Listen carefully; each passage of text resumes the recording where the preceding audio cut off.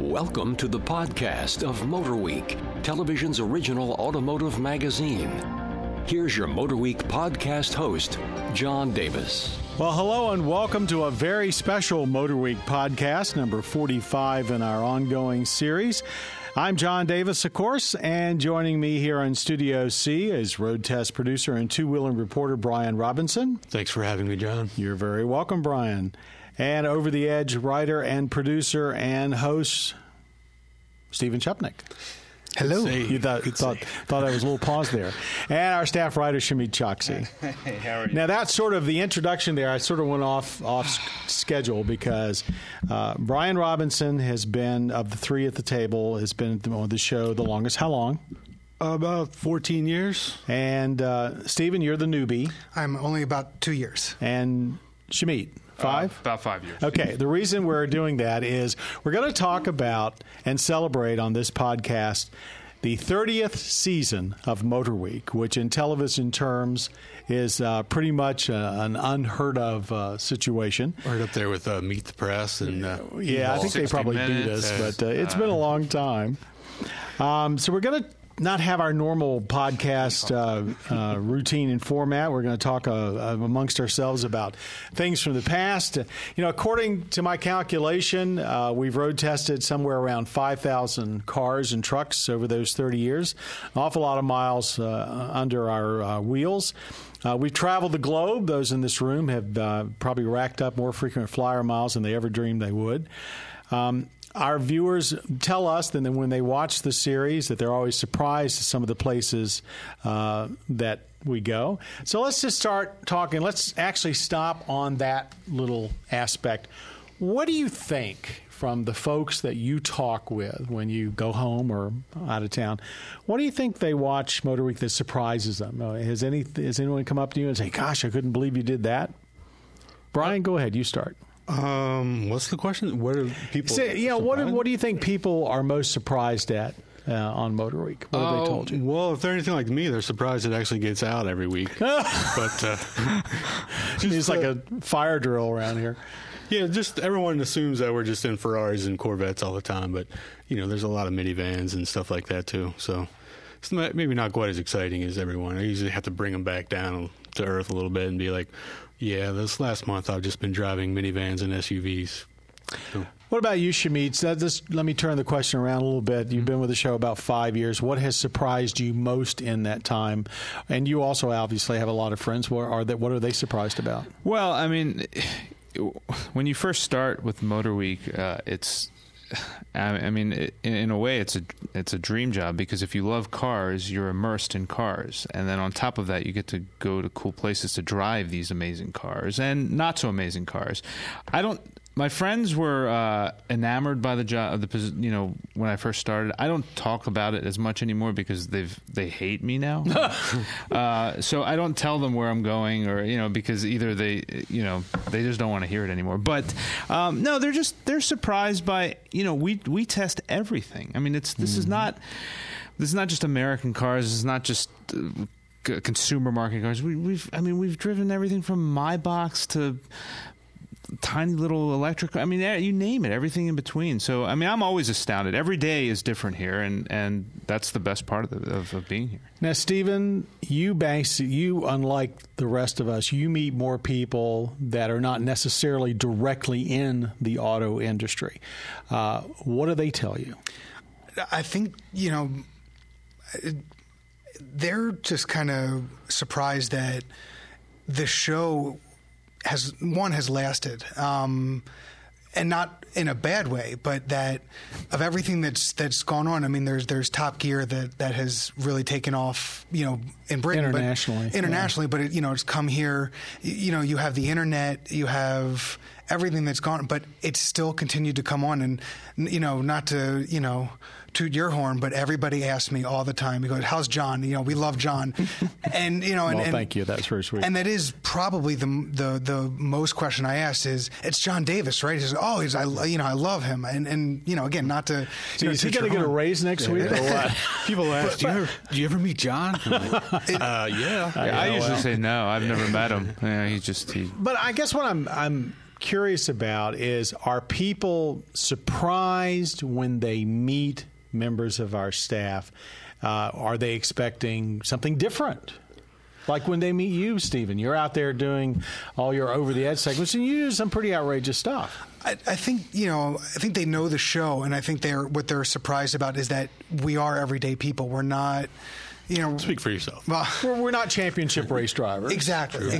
And then I think that's, we really are down-home people, just regular people that get to drive different cars. Now, everybody always asks me, all right, you've tested all these cars. What are the most memorable? And I must say, we actually did a list of memorable cars because it's very difficult to carve out a few that you really like. But in your tenures here, is there any car that's just impressed you more than others, or even a couple of cars? Brian? Probably the one that always stands out was the first time I drove a Dodge Viper. I was like, oh my gosh! I mean, that car scared me to death, and I was on a track. And you don't scare easily. Yeah, you're the motorcycle guy. That car was just insane to me. I'd never driven anything like that. I mean, you drive a 911, and it's perfect. Everything about it is perfect. That car was just constantly out of control. We were fighting it, and that's probably one of the ones that sticks in my mind. All engine. Yeah. Jimmy? I'm gonna have to say the R8. Nice. Yeah, beautiful car, incredible. It's a super car. It's just I've fallen in love with it. Yeah, Audi certainly has made a lot of good impressions with that. And I have one of the coolest. Not only as an auto journalist, it's like what you want is the greatest commute home. And I have a 60-minute back road commute all the way home. So I get the best roads. And, you drive something like an R8 home. You're not only are people craning to look at the car, but you actually get to take tight turns, and it's just fun going home and coming to work every day because of these cars and the roads that I travel. Stephen, this might surprise a lot of people, but a minivan. We had a long-term caravan, and I've never check, please. No, and I think everybody has a stigma on a minivan, and I got in that car. And I said, "Oh my gosh, I can't believe that I actually like Stephen this Shupnick car." just had twins. I just want to qualify. That's a good point. And we actually, and funny enough, just bought a Dodge Caravan. So it's so you are our minivan king on the staff. Yeah, but of all the cars, I think the first time I was driving a Camaro and I stalled out and I freaked out because it wouldn't start. And eventually I took off, but it was so cool to start the engine and just go. That was just really neat. Yeah, it's very difficult to get down to just one or two cars over the entire time we've been on the air. I used to own a Corvette, and when GM first resurrected the ZR1 back, I guess, in the early 80s, I had a chance to drive that in Europe, and that was a pretty special event, and that car has always stuck with me. And that kind of gets me to our next little topic. We do travel a heck of a lot. And I tell people, look, we go a lot of places. We see a lot of airports and a lot of hotel rooms. Because generally when you're in the car, you're trying to go somewhere pretty rapidly. You're on a schedule. You've got a car manufacturer rep sitting next to you, so you're talking the whole time. Right. We've seen the world, but we haven't seen the world. But having said that, all of you have traveled a lot. Brian Robinson probably the most. Any place that you've been that really knocked you out? There's a few. One that sticks out. I'm a road trip guy. I love to drive anywhere for long periods of time. And when the new Mini first came out, we did a rally with old Minis and drove from the southern tip of Ireland to the northern tip. Took a couple of days all through back roads. Really beautiful. That was amazing. Another one was actually, I was still interning here. I hadn't officially started working here. Took a Jeep on the Rubicon Trail for a couple of days. That was awesome. I've always been into outdoor stuff and camping, and I was like, this is incredible. I've got to do whatever I can to get a job here. and then you found out about everything else you had to do. Then one other one, I went to Ferrari's headquarters in their test track in Maranello, and that whole experience, I was there to test the 575M Maranello, and we got to tour the factory and the foundry and all that. And the night before, the Ferrari guy, we're having dinner. He's like, "Well, I have some bad news. We're supposed to test on the track tomorrow, but the F1 team is going to be there doing some last-minute testing, so we have to share the track with them." So that was, here we are out there driving, Ferrari 575Ms, which, it's not exactly a slouch of a performance car, but then there's these F1 cars out there, and those things are phenomenal. And we're standing right on the track, and places where we're hard on the brakes in the 575, they're still on the gas and accelerating and upshifting, and just to see those cars and then watch them do a couple laps and then us go out and do a couple laps, it was a cool experience. Shamid, how about you? All right, so you guys, I've mentioned this to you guys before, but I've never. I'll let our listeners in on this. So I was 8 years old when I took a field trip from elementary school. This is when we all feel older. I should say I do. Go ahead. 8 years old. Took a field trip to the Motor Week studios and met John Davis for the first time at that time. And I decided pretty much at that point that I have to come work for this guy at some point in my life, which I got to do. Have taken some really cool trips, some really cool cars. I think the one that takes the cake is the SLR McLaren Roadster on the Autobahn. There's nothing close to that's probably as close to riding on the back of a missile that I'll ever come. It was an amazing experience. And aside from that, there have been a ton of other. I mean, you said Mini. I had a great drive with a Mini Clubman in Mallorca, Spain, just along the coastal. I mean, beautiful. It's amazing what we get to do here, and we try not to take it for granted. And, I mean, in the end, we don't tell our spouses everything we're doing. No, we don't.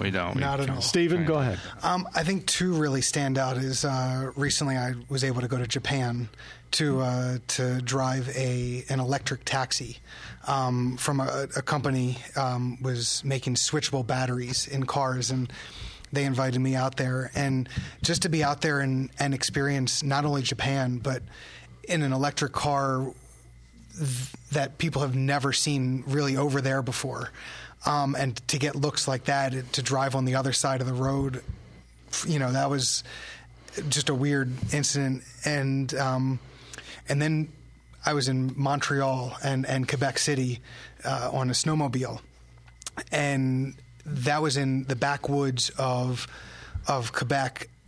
And you just don't see white and trees at all like that. It was -6. And, I mean, my sweat was freezing in my helmet. And it was just, you look at yourself and you're like, this is just cool. I will say that my most interesting trip has to be Iceland. We went there with Land Rover, and the concept was they were going to take us to where Journey to the Center of the Earth was inspired. And it was quite a trip. It was with Bill Baker, who was just starting to leave. He was leaving his post as head of Land Rover or PR, and it was an incredible trip that I think everybody that went will never forget. So we've all had a chance to go some pretty amazing places. Yeah, I didn't even mention Detroit. Gee, you didn't mention Detroit? Yeah, really. I forgot about that one. The way that the automotive industry has evolved over the last 30 years is pretty staggering. Compared to when you first joined the program or even first got interested in automobiles, what do you think is the biggest change? I would say the biggest change is the fact that there hasn't been much change. I mean, cars have gotten bigger and heavier, but our fuel mileage hasn't gotten that much bigger. We're still, we've been hearing about fuel cells and electric cars for years, and just finally getting to the point where we're driving some realistic electric cars.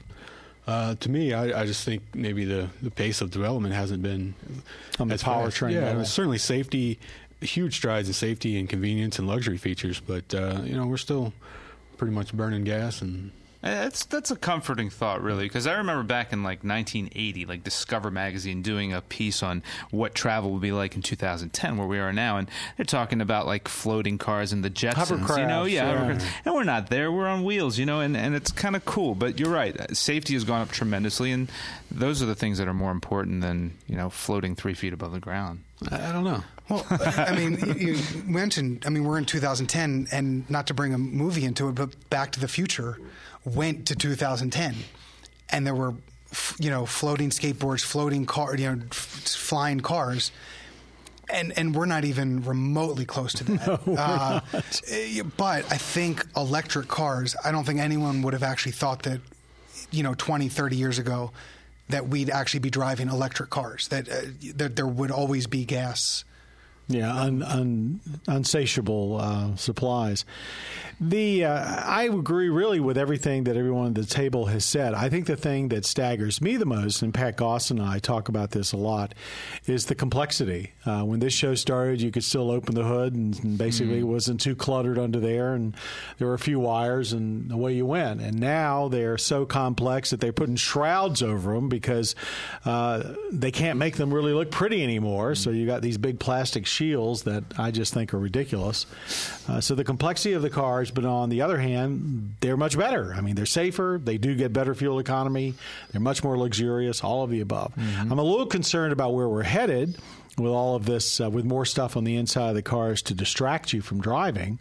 And when I read about, more efforts to make cars drive themselves, that kind of puts a knife right into the heart of enthusiasts. But cars are better today. People say, why aren't they built like they were used to? Well, they were death traps. Yeah.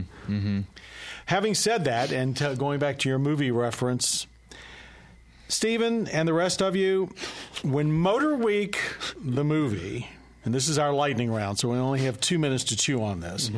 When Motor Week, the movie, is produced, who wrote this question? Michelle?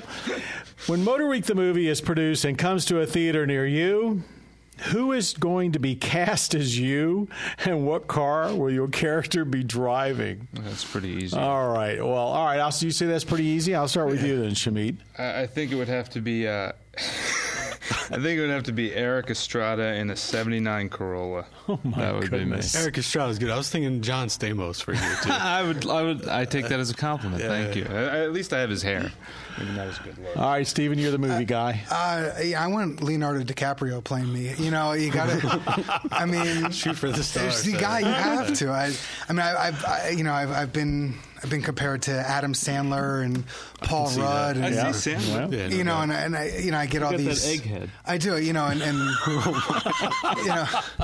there's a few other people who I've been compared to who aren't that good looking, and I kind of want someone who's actually good looking to play me, and like we talked about before, I've got twins. You drive a minivan, That's, Leo can do a minivan. Brian Robinson. Well, to get to the enormous depth of my personality that you all know so well, it would take quite an actor to pull it off. So I think of three guys that could pull it off, and that's Steve Buscemi, Gilbert Gottfried, or Bobcat Goldthwait. What would you be driving? He would be driving something old that constantly breaks down and has full of flaws, but he constantly tells people that's character, not flaws. Oh, well, then you're right up my alley because I picked Danny DeVito in a Yugo. Nice. Nice. I love it. We haven't heard the bell yet, but ring the bell, Michelle. Danny DeVito, really? No. Well, he's my idol. Oh, okay. Okay, now we're going to move on to our Motor Week mailbag. Let's get as far away from that question as possible. But this question comes from Chris right here in our home state of Maryland. It says, seems most manufacturers create a space for the rear license plate to reside, but not one for the front. They usually have to pin it on the bumper with some kind of hang-on. Why is that? Interesting question. That's a very good question, Chris. Yeah. Well, I think the simple answer is that the states, an awful lot of states, and I don't know the number, do not require a front license like a half plate. A dozen or so, maybe, that have front plates. Yeah, it's not the majority that require front plates, and so the car maker stylists don't want to mess up the front end with a license plate hanger if they don't have to. Right. I think that's probably the biggest answer. Also, it gives the dealers a chance to charge you another $30 or $40 for that license plate hanger on the front. Wow. So there's a little profit motive there. But I think primarily it's because the stylists just want to keep the front ends as clean as possible. And after all, the front end is the face on a car. And if you don't have to wear something on your face, you probably won't, unless it's your choosing. I don't even think it's just the people who are designing the car. I think it's the people who are buying the car. People, they don't want, no one wants this little ugly thing in the front of your car. You want... Or a little indentation. Or an indentation, right. You want a clean front. Yeah. Well, I hope that, Chris, that answers your question, because obviously in Maryland we do have to have front license plates, and we do have to have the little hanger-ons and all the extras that go with that. Before we close our Motor Week podcast that we've talked about, our 30th anniversary, I want to go around the table one more time. Anything else about your time with Motor Week that you want to tell anybody that just sticks in your mind? I was amazed just thinking about it that I've been here almost half of the show's run, which kind of blows my mind. Just from hearing all the stories from when I first from before I started working here, it seemed like a much cooler place and a lot more cool and exciting things. It really is. So it seems like it's been around for 100 years, and I've just gotten this small, boring chunk of it.